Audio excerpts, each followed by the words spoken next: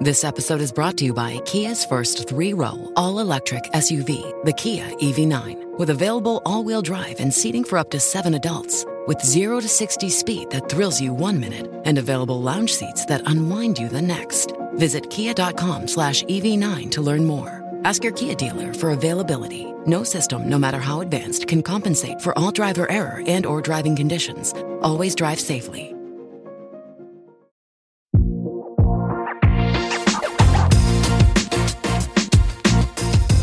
Behind the Knife, the surgery podcast. Relevant and engaging content designed to help you dominate the day.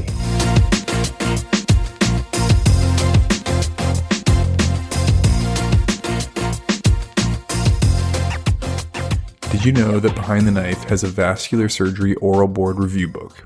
It is true. A couple of years ago, we realized that there were no resources to help us study for the vascular surgery boards.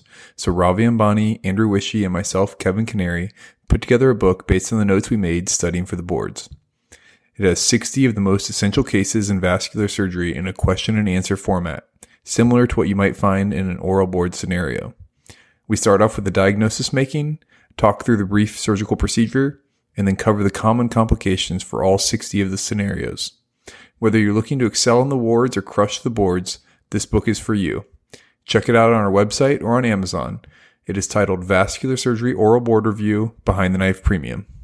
All right, welcome to Behind the Knife. My name is Craig Brown. I'm joined by Frank Davis and Bobby Beaulieu, who is one of our new faculty here at the University of Michigan. And Frank's actually new faculty, now as well, recently graduated, and is going to join the team now as an attending for the first time. So congrats, Frank. Mm-hmm. Thank you, yeah. We're going to talk today about a case that we haven't talked about yet through this series, which is acute mesenteric ischemia. And this is actually mostly going to be based on a case that was pretty much, not quite exactly this case, from the University of Michigan, and really use it as a mechanism to try to touch on some key points, mostly about presentation, workup, a little bit about diagnosis, although we won't hammer on that too much, and then early and postoperative treatment, both kind of preoperative and then postoperative management. I think the idea of acute mesenteric ischemia is that this is a really oftentimes devastating diagnosis with, generally speaking, pretty poor outcomes, and I think that the early management and prompt diagnosis are going to be the critical points here. Yeah, I think, Craig, that you bring up a lot of interesting points. And the first being that this is an uncommon cause of abdominal pain, but one that general surgery residents and vascular surgery residents will get called to evaluate a bunch. And that's because the effects can be so devastating. Really what you're looking at is this pain out of proportion that people typically talk about. And it's a pain that can sometimes be labeled as drug seeking in patients because you push on their belly and the pain doesn't seem to recapitulate what they're describing to you as their pain. But really the high index of suspicion that general surgery residents and vascular trainees and even attendings have to bring to this situation is necessary because the time at which a patient is diagnosed makes a difference. So if you have a diagnosis within 12 hours of the onset of pain and you're managing the problem, less than 20% of those patients will die. I mean, that's still a pretty high number. Yeah. But if you escalate that to greater than 24 hours, which by the time you get the CT scan and you get patients through the system is not as uncommon as you think, that mortality escalates to over 80%, despite what you do. So I think this really puts an exclamation point on the importance of suspecting that it could be this relatively rare cause of abdominal pain and being aggressive about proving whether it is or not. Yeah, thanks, Bobby. And I think it's that timely diagnosis is a critical portion of mesenteric ischemia. So I think it's really good for this podcast and this lecture for all the listeners to know about that out there. I think another aspect of acute mesenteric ischemia that we need to discuss is that it kind of encompasses a slew of vascular pathologies. So there can be arterial, there can be venous, and there can be both intrinsic occlusion and extrinsic compression. So from an arterial standpoint, you have to worry about a combination of in situ thrombosis at either the SMA or celiac origin. You can always be concerned about arterial embolism and what is the proximal source. Or you can have a vasculitis that occludes off the blood flow. So all of those are going to be your arterial aspects. You're also going to get venous mesenteric ischemia, which is more of an acute process. That's relatively rare, but in patients who are hypercoagulable, they can also present in that manner. Last but not least, there can be some extrinsic compression that could cut off the arterial blood flow. So whether it's a tumor or whether it's something else from a vascular pathology that then compresses off the arterial blood flow that causes your presentation. So despite all those different differentials, I think today we're going to mainly focus on arterial acute mesenteric ischemia and where that arterial blood flow is acutely blocked off, leading to pathology. Right. And in that way, it makes sense to just do a brief review of the arterial supply to the gut. So the first branch that you're going to have coming off the aorta whose supply is dedicated to the gut is going to be your celiac artery that then branches to the splenic, the hepatic, and the left gastric. Then you have branching down off or branching after that, the SMA or superior mesenteric artery and the inferior mesenteric artery. And if you had to run through a CT scan and you only got one artery to choose to look at, I would say you look at the SMA because often that's the culprit for disease that's going to bring somebody in acutely and an acute onset of pain. Now, the nice part of all of these blood supplies is that there tends to be a pretty redundant supply between them, and there's a lot of collateral circulation. If you look at the celiac to SMA communication, the gastroduodenal artery, which is a branch off the hepatic and a branch off the SMA coming from below, they form an arcade in the inferior pancreaticoduodenal artery. That can be quite robust in people who have especially a celiac occlusion chronically, and can actually be enough to supply the liver and the gut without any symptoms whatsoever. The collaterals we tend to think of that supply the small intestines are collaterals between the branches of the SMA and the IMA. There's most notably the marginal artery of Drummond, which is an artery that runs typically in closer to where it branches to become the arcades to supply the intestines. But then there's sort of the like Lord of the Rings Arc of Riolan name there. And that one is a little bit more proximal. Both of those can be arteries that allow for supply to an SMA distribution despite a more proximal SMA occlusion. And so noting those on a CT scan and particularly their relative size can help give you some indication of both the acuity of the problem, namely you're not going to have hugely robust collaterals in an acute onset problem without any underlying chronic disease, and can give you a sense of the necessary collaterals to preserve while you're thinking about your revascularization strategy. Thanks, Bobby. So, we're talking about these three different kind of blood supplies to the foregut, midgut, hindgut. For the sake of time, we're not going to harp on IMA occlusion too much, mostly because that, tends to be chronic ischemia. Yeah, it happens a ton. It's just something you'll see maybe without any clinical sequelae. Yeah. So today we'll focus on SMA occlusion and stenosis, like Bobby said, and I think that this is a good jump off point to talk about the case. So Frank, you want to kind of walk us into the initial presentation of this patient? Yes, of course. So the remainder of this podcast, we're going to talk a lot about case-centric presentation and then use that as teaching points from how to manage these patients with acute mesenteric ischemia. So to kind of set this into context, the patient we're discussing today is an 81-year-old male who has a history of coronary artery disease, heart failure, as well as atrial fibrillation, who presented the ED with a 3-day history of abdominal pain. His pain has increased steadily over that time, and the day of presentation started to have non-bloody, non-bilious emesis. He underwent a thorough physical exam in the ED that revealed palpable pulses of his upper and lower extremities, and he had tenderness to palpation of his abdomen, and it was very distended. But again, as Bobby correctly talked about earlier in this podcast, he was endorsing significant amount of pain despite what we're feeling on abdominal examination on palpation. His laboratory evaluation was notable for leukocytosis in the 14 to 15, a lactic acidosis, which is 7.8, and an AKI 2.2. Correctly, the ED was concerned about an intra-abdominal pathology that hadn't appropriately done the full workup yet, so they got a CT abdominal aortic angiogram that was noted for complete occlusion of the SMA at the origin with some pneumatosis of the small bowel and portal venous gas. So, Bobby, your staff here at the University of Michigan and an ED consult resident or one of our vascular consult residents is calling you and saying, "Here's what we got." What is kind of your thought process to how to think about these patients? What do you do next, type of thing? Yeah, this is a pretty common picture for how it happens, and ED gets a lot of flack for doing CT scans on people, sometimes too early, sometimes without an appropriate workup that wouldn't involve ionizing radiation. But in these cases, you actually end up being super happy they got a CT scan because it pretty much tells the picture. Yeah. First of all, physical exam, what you've been told about his history really points us towards acute mesenteric ischemia. Embolic disease or an embolism, particularly from a heart and people with atrial fibrillation, accounts for about 50% of acute mesenteric ischemia. So right there, you got a pretty good suggestion that this person could have an an arterial occlusive pathology going on. especially with their atrial fibrillation. The laboratory values that you get. So one of my mentors, Dr. Black, did a study looking at the lactate that was on patients who were then formally diagnosed with acute mesenteric ischemia. The most common lactate was 1.8. So it being 7.5 here is strongly suggestive of a disease process that's well on its way and quite severe. So I don't get hung up on the lactate if it's normal. If it's abnormal, I start thinking about how quickly we can get to the operating room, because otherwise we're going to be in a really bad spot. The CT scan really seals the picture. I think one of the intrinsic points built into this, and that sometimes comes up, if you have a strong enough suspicion of acute mesenteric ischemia and it's in the setting of AKI, you often have to make the decision whether it's going to be the patient's kidneys or their life. And it's hard to be on dialysis if you're dead, which we talk about a lot. And so if you don't survive the pathology for which you're presenting, it really doesn't matter what the contrast does to your kidneys. And so this is a nuanced conversation. I don't mean to play light to it, but often I'll say, okay, I understand they have an AKI, but we really got to get this scanned because it's going to be the difference between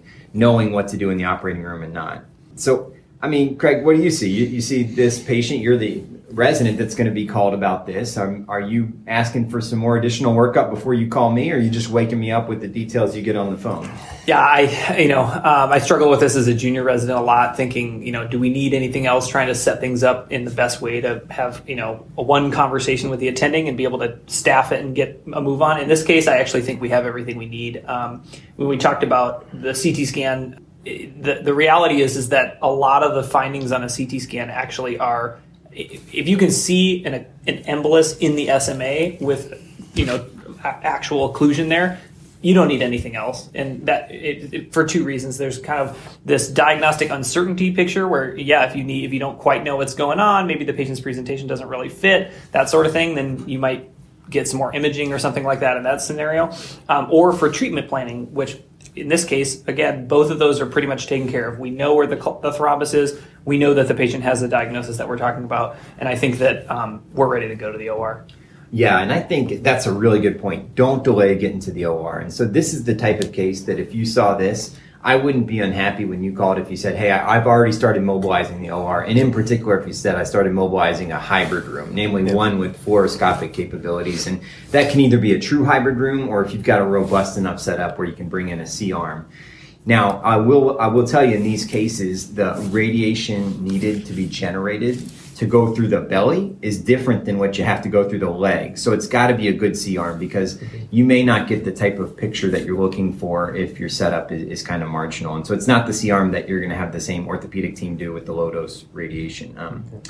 The other really important point of this is these findings, high lactate, lactemia, while it's not the point, or leukocytosis, while it's not the point of this discussion, these are the type of things that you should be talking to the patient's family about, an outcome that you're very worried about. You need to get them ready for the sense that this patient will not come out of the OR awake. They'll come out of the OR with some sort of temporary abdominal closure, be that an AptheraVac or whatever your abdominal closure of choice is, and they're going to be in the ICU, and they're going to be in it for the long haul.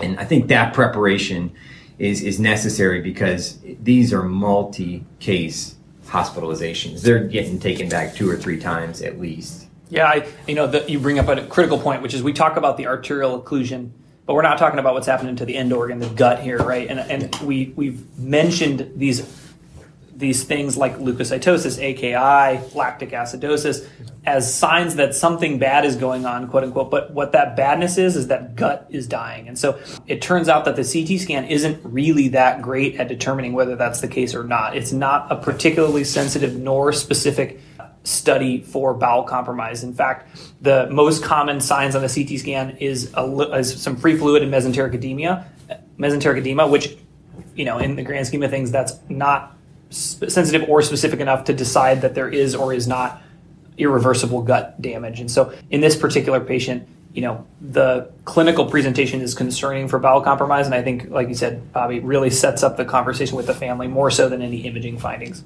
I think as we kind of continue down this patient's course, I think a couple other things we've talked about. Once you get that CT scan back, you need to start mobilizing the OR. You pretty much have a diagnosis of that, and we talked about the high concern and potential outcomes for this and the acuity of the situation. A couple things to consider both on the CT scan and what do you do with the patient until you can get them to the OR for definitive therapy. I mean, I think first and foremost, anytime you have an arterial embolic event, we talked about this in our acute limb ischemia case, is heparinization, an early and prompt bolus, as well as infusion of heparin to anticoagulate them and prevent any further occlusion or embolization, to try to save any of the viable intestinal contents or small bowel that are left is really, really important. So why that patient's sitting down in the ED, why they're getting the OR mobilized, you have to stress the importance of anticoagulation and getting that started promptly. I think the other aspect that you can think about as you're starting to consider mobilization of the OR and what operation you want to do and how to best approach this is where your occlusion is at and what that can tell you about the potential cause of the arterial occlusion. And what I mean by that is people can present with either an embolic event, as in we believe this patient did, and typically that embolism lodges not at the origin of the SMA, but distally into the SMA past typically the takeoff of the middle colic.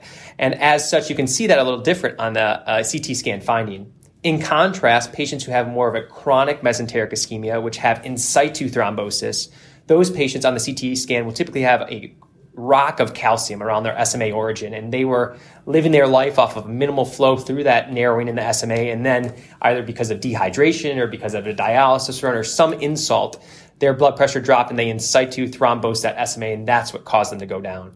And I think those two, having an understanding of that, seeing the different pathology on CT scan, that can also lead you to what operation might I want to do or how can I best help this patient. Find a fresh take on a fall getaway to Wilmington, North Carolina and beaches. Enjoy hiking trails in a state park, fresh seafood with a side of live music, and fall festivals galore. Then live it up along the Riverwalk in Wilmington's historic downtown. With 3 island beaches, Carolina, Curie, and Wrightsville, and a vibrant downtown, you get the best of the Carolina coast all in one place. Plan your fall getaway at WilmingtonandBeachesVacation.com. So, Bobby, why don't you talk about the CT scan findings and how you think about that, as well as your different strategy buckets for how to treat these patients with acute mesenteric ischemia? Yeah, I mean, you bring up some really good points, too, about examining the nuances of the CT scan. It's kind of a rare setting, though I'll say it's not so rare you won't see it at least once or twice a year, where someone has no pathology whatsoever and then all of a sudden just has a clot. I mean, it happens and you got to be aware of it, but often what you'll find is that proximal SMA or proximal celiac are totally calcified. They've got a lot of atherosclerotic burden that suggests that maybe they've had some underlying disease for a while. And that does influence what you got to treat, because you got to treat that osteal narrowing. And so whenever I get these calls from either the residents or the ED directly about someone who's got mesenteric ischemia and has got CT scan findings concerning for portal venous gas as well as an arterial occlusion, my first call is to the operating room. And I typically prefer that we go to a hybrid room because I think it gives us more capabilities, even if we anticipate doing the entire operation open. And then my second call is actually to the general surgeons. And I think doing a multidisciplinary approach with this has been shown to improve the outcomes. I mean, listen, I went to general surgery residency and remain general surgery board certified, but I'm also humble enough to know that my mind's not on the gut at that point. It is in the sense that I want the gut to survive, but my mind is, how do I get blood there quicker? And so I need someone who's focused directly on that. And so what those conversations will usually stem around are, does the person need an XLAP or a diagnostic laparoscopy?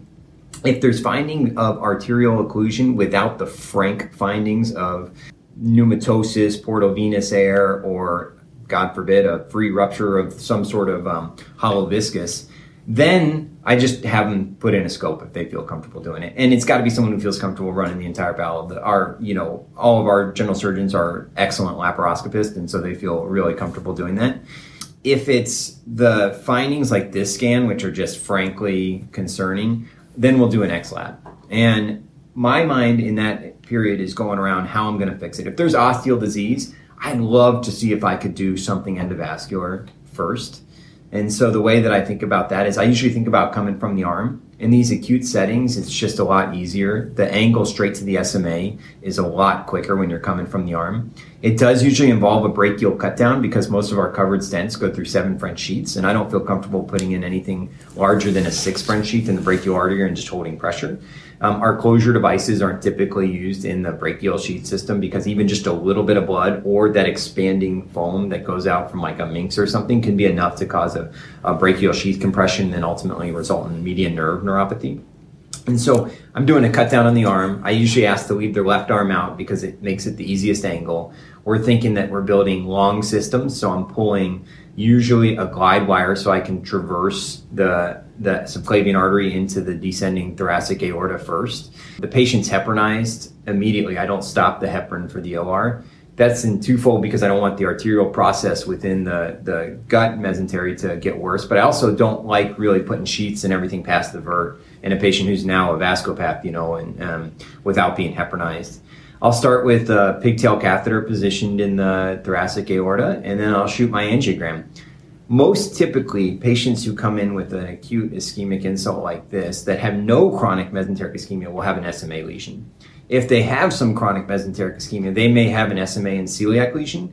The celiac is a bonus if you get it. My big target is for revascularizing the SMA preferentially if I can. Depending on the pathology, you have a couple different options. The penumbra system, which is a mechanical aspiration thrombectomy catheter, can be used to aspirate the clot out if it's acute. If it's an in situ thrombus, you may hold off on aspirating anything out. You might just try to stent, knowing that the balloon expandable stents, which tend to be the most helpful, the balloon expandable covered stents, which tend to be the most helpful in calcific disease, they will expand on the balloon at areas where the tension is the lowest. And so if you have them positioned beyond where the tip of the stent is beyond the area of narrowing, and the tip of the stent is within the aorta past an area where there's osteolesion, those will expand first. And in that way, it almost traps whatever clot or disease is right there, and then you expand the rest of it. So my goal in that regard is just trying to get blood flow back to the intestine as quickly as possible. In this case, when it runs the potential for a peak and shriek, I will ask that the general surgeons start their exploratory laparotomy first, because if this is all just frankly dead bowel, then I'm worried that no matter what we do, we're not going to make him, we're not going to save his life. If there's areas of patchy ischemia, then I use the amount of patchy ischemia to just gauge how concerned I am once I revascularize this, that we're about to wash a bunch of bad humors, back into the system, and he's going to get profoundly hypotensive. And so the tenets are know your access. The groin you can get, but usually the SMA is a downgoing vessel, and unless you use a steerable sheath like a tour guide, you may run into some issues, especially if there's proximal osteocalcifications, in getting into the vessel and maintaining a good system.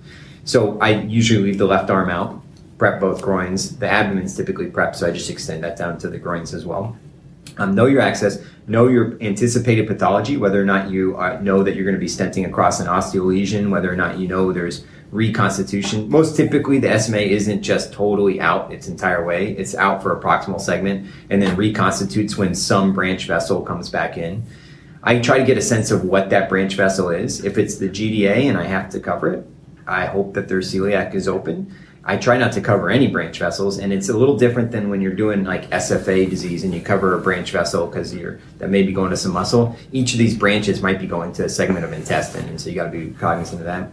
And then know whether or not you're going to be aspirating anything or doing any vessel prep, whether you're going to be doing any balloon angioplasty or aspiration thrombectomy. So those are the big thoughts that I have. But usually it's a conversation with Gen Surg. I mean, dude, you just did an open retrograde on the table. First case is in attending. And talk to me about what was going through your head with that one. Yeah, no, it's a great point. Yeah, and like Bobby was saying, we get these cases not infrequently, and they're a tough case. But I think for the patient in question today that we're talking about, because of the severity of the pneumatosis and the portal venous gas, we definitely roped in general surgery early on in this process. And we took them to a hybrid room and actually started out with an XLAP to explore the gut, because there was honestly a high chance, given the lactate and their presentation on CT scan, that this would be a non-survivable injury, unfortunately.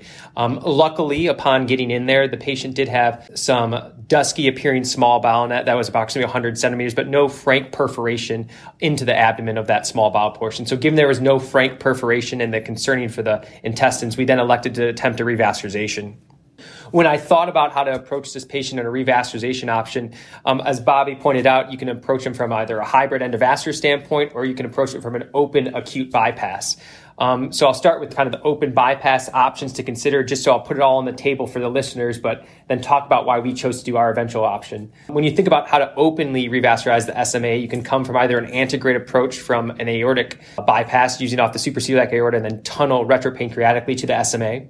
You can come from a retroaortic approach, coming off usually the infrarenal aorta to the SMA also.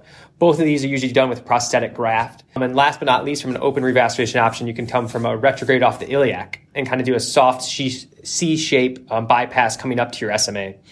In all those cases, they are done with a prosthetic graft, so always concerned about putting a prosthetic graft in a potentially compromised or infected field with non-viable small bowel is a concern. The other aspect is, these are sick patients, right? So to do a supraciliac cross clamp on the aorta, even if it's a partial side biter, patients typically cannot tolerate antegrade aortic cross clamp, or is the aorta too calcified to clamp? You also have to consider the calcification when coming off your iliac artery and using that as your proximal anastomosis. And if you can't sew or clamp that there, none of these are going to be options. In our specific patient here today, we actually chose to perform a retrograde acute mesenteric stenting. And what that involves is access to the SMA distally to the area of occlusion, and then using a wire and catheter combination to retrograde recanalize the SMA. So when you think about how to go in there and expose the SMA, I think this is a technique that's important to learn for trainees, whether you're general surgery residents or any type of vascular trainee or even junior faculty coming on board. You need to know how to expeditiously expose the SMA. So typically when I think about exposing the SMA, you go in there, you elevate the transverse colon, you usually try to identify the middle colic. And if you can identify the middle colic, that will track you right down to the SMA. So that's one place I start. In patients who have a significant amount of obesity from abdominal exposure, that can be difficult.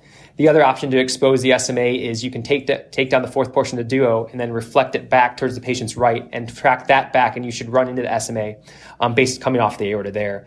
So in this case, I actually did both exposures, because then you can actually put your hand underneath the mesentery and feel with your fingertips behind the SMA and your thumb on top of the SMA, and you can usually roll it between your fingers in the mesenteric aspect there. Of course, the reason you're here is because they don't have flow to the SMA, so you're not going to feel a palpable SMA. You sometimes, if they have severe calcified disease, can actually feel a rock in the SMA from their calcification. It can be helpful to identify where you're going after. But that is typically the mechanism of action right at the base of the mesentery, either by following the middle colic down or refracting the fourth portion of the duo. Once you have a kind of targeted your SMA location, you expose it through the mesentery, and I track it back to get about 3 to 4 centimeters of exposure of the SMA and isolate out all the branches coming off the SMA. Again, as Bobby suggested before, it's critical that you don't ligate any of these branches, because these branches are what some of the small bowel might be living off of. In our case, once we had exposed the SMA, the patient was heparinized. We then used a micropuncture needle and wire to gain access to the SMA coming retrograde back up towards the aorta. We put in a micropuncture sheath and then used a glide wire in that sheath to recanalize the SMA into the aorta, and then advanced a omniflush catheter into the aorta to confirm that we had true aortic and true luminal access.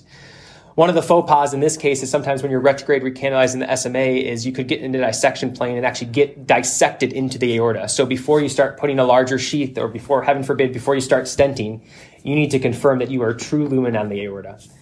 But once we confirmed we were true lumen on the aorta, coming from true lumen distally on the SMA to true lumen on the aorta, we then advanced a larger sheath and then put a balloon expandable covered stent in the SMA, and it flowered that across that area of occlusion in order to restore antegrade flow to the SMA. Once we completed that, we then shot a diagnostic angiogram from the aortic side to confirm robust flow into the SMA, and felt pretty comfortable that we restored SMA. The other aspect besides your angiogram is you can actually usually feel a bounding return of pulse from the SMAs when you have that open stent. So that's always a good feeling to know how much of an antegrade flow you have in the SMA coming down to hopefully restore blood flow to the viscera. And I got to give kudos to you, Frank. I think an SMA exposure and a thrombosed SMA is one of the hardest exposures you can do in vascular surgery. It's probably one of the easiest to describe in the sense that you just pull up the transverse mesocolon and follow that down. Yeah. But, you're going into the root of the mesentery, and there's crossing veins, there's no pulse, there's a fair bit of lymphatics that are right in there, and all of it's kind of tiger country, just getting ready. So that can be probably the hardest part of the case. But I agree with you, take a deep breath, take your time, don't ligate branches. You want to restore flow, but you don't want to hurt anything in the process of doing it. And that SMA exposure is actually super helpful if you have thrombus in the distal branches. You're going to do the same exact exposure and just pass your embolectomy catheters down each of the branches, and that's what you get. Doing a more distal exposure on any of those branches is usually it's usually not going to help you all that much because they're too small to pass thrombectomy catheter. So that area, that first 5-6 centimeters of the SMA that you're talking about exposing, that is a skill set that's difficult to obtain. And I mean, you rocked it out on this one. I was in the room for it. That was pretty sweet. Yeah, no, we were great. We were grateful for the ability to expose it and revascularize its aspects. And then continue on this patient's case. Like the general surgery team was there. They're a great benefit to work with here. They took out that 100 centimeter small bowel, left him in discontinuity. Abthera or wound, open abdomen left him. We brought him to the ICU. Yeah, as Bobby pointed out at the beginning of this case, this patient was in it for the long haul. Like he had multiple returns to the OR, some segmental resections of small bowel, and then eventually they were able to reconnect him, and he did recover from that aspect. But it was a long process, to say, and it's not something that should take lightly when you're preparing either the patient or the family members for this operation and actually the outcomes of it. So I guess, guys, why don't we talk a little bit about the data for mesenteric ischemia in terms of any publications or papers in terms of revascularization, or talk about the outcomes and the complications, just to put the listeners set this all in context.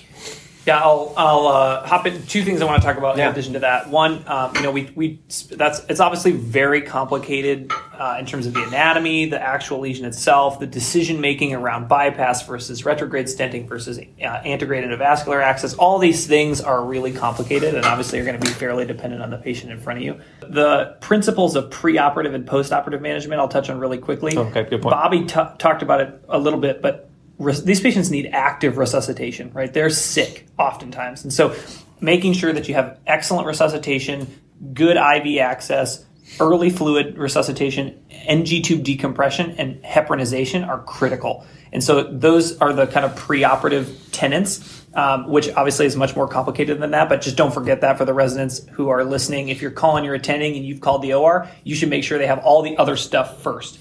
And so it can happen in tandem, but you can't forget about it just because you're going to the operating room. Post-operatively, these patients can have profound reperfusion injury. And so also they can, like Bobby said, they can get hypotensive, they can need an ongoing resuscitation, they almost certainly need an ICU stay, and for monitoring, for ongoing resuscitation, sometimes blood products, things like that. And you got to have a high index of suspicion that they have ongoing ischemia and early takebacks if necessary. And so having a thoughtful discussion about gen surge is really critical in this setting. I think you got a good point about that too. You also have to talk to your anesthesiologist in the operating room. I've seen more than one patient code when you get the blood flow back. I mean, you're patting yourself on the back, and then all of a sudden the patient's hypotensive, or they've gotten a cardiac arrhythmia secondary to hyperkalemia from this washout. And so usually give your anesthesiologist a pretty big heads up that you're going to be revascularizing, and try to give them a timeline. It's one of those things, we're at a teaching hospital, we have fantastic anesthesia residents, but I do ask them, even in the absence of anything going bad, go ahead and get your staff in the room, because this could be a bumpy ride. And, you look a little bit like you're, the little person who cries wolf if nothing happens, but when something does happen, you kind of look clairvoyant. Everybody's like, well, how did you know that was going to happen? You're like, well, I'm looking at a pile full of crappy bowel, and I just restored blood flow to it. So it's totally true. Yeah. Nothing good can happen. So Frank touched on, the reality is that because this is so patient dependent, anatomic considerations, underlying comorbidities, degree of ischemia, the data for management of acute mesenteric ischemia, which also, like Bobby mentioned earlier, is a fairly uncommon cause of abdominal pain, the data is really poor, just as a general rule. And so there really isn't a whole lot out there. Frank, there was one study that I think was worth talking about, which is there was a single institution series for retrograde stenting, and we kind of talk about this certainly in ABSITE, things like that, with respect to options. And do you want to talk more about that? Yeah, I think recently there's been a couple studies in the past 2 years that have looked at acute mesenteric ischemia presentation.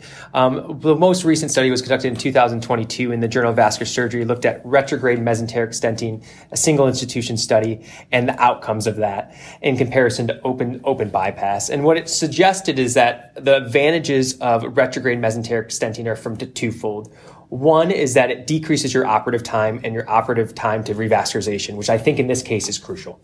The second is it did show, as we know, that you don't put any prosthetic in it, so the long-term infection risk from patients who survive this initial insult and infection of a graft is next to nil. So I think that's an added advantage.